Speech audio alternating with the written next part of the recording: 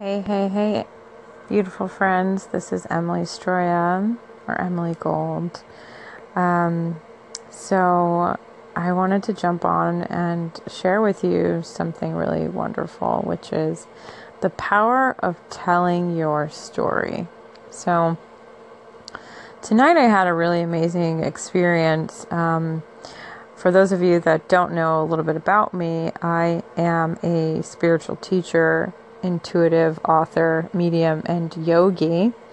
And I teach people tools on how to connect to their intuition, heal their past, and also live happier and more fulfilled lives. And I do that through a variety of ways, and mostly online through courses and development trainings, and then also one-on-one with clients. So that's what I do. That's most of my work. I've been doing it for over 10 years, and it's been life-changing for me, especially because I am on a journey of healing from a ton of trauma and abuse as a child and a teenager. So that brings me to tonight. So tonight I was at yoga teacher training. I have literally like one more weekend and I'm done. But I am in this 200-hour yoga teacher training program.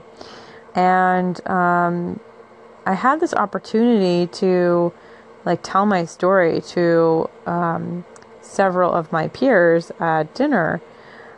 And the first thought I had was, oh my God, I'm so nervous. Like, I don't want to tell my story. Like, it's so long and it's probably going to be such a burden. Like, I don't want to take up so much space at the table. But mind you, if you've been following my podcast, you'd see that one of the things that I'm breaking through is me learning how to be big in life and not play small, not keep myself small. So there was somebody at the table that had started inquiring about my story and then wanted to know more and then wanted to know more and then wanted to know more. And I got to this point where I was like, okay, you know what? Like, I've been doing this all my life. Like, I've been training for this opportunity to tell my story and feel okay with being an interesting person and taking up space and telling my story. And this is something that I teach people is like, you are enough. Like, you should tell your story. There's healing in telling your story. There's power in telling your story.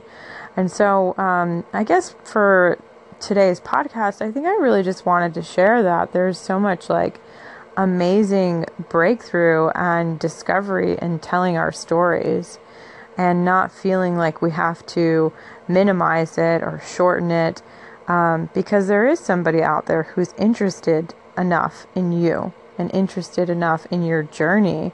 And so wherever you are, whenever you find yourself telling your story, just notice how you are telling your story. And are you shortening it because you're afraid or insecure or whatever? I invite you to go all the way with it and to be in your body and to be in the relationship with your story 100% as you're sharing it.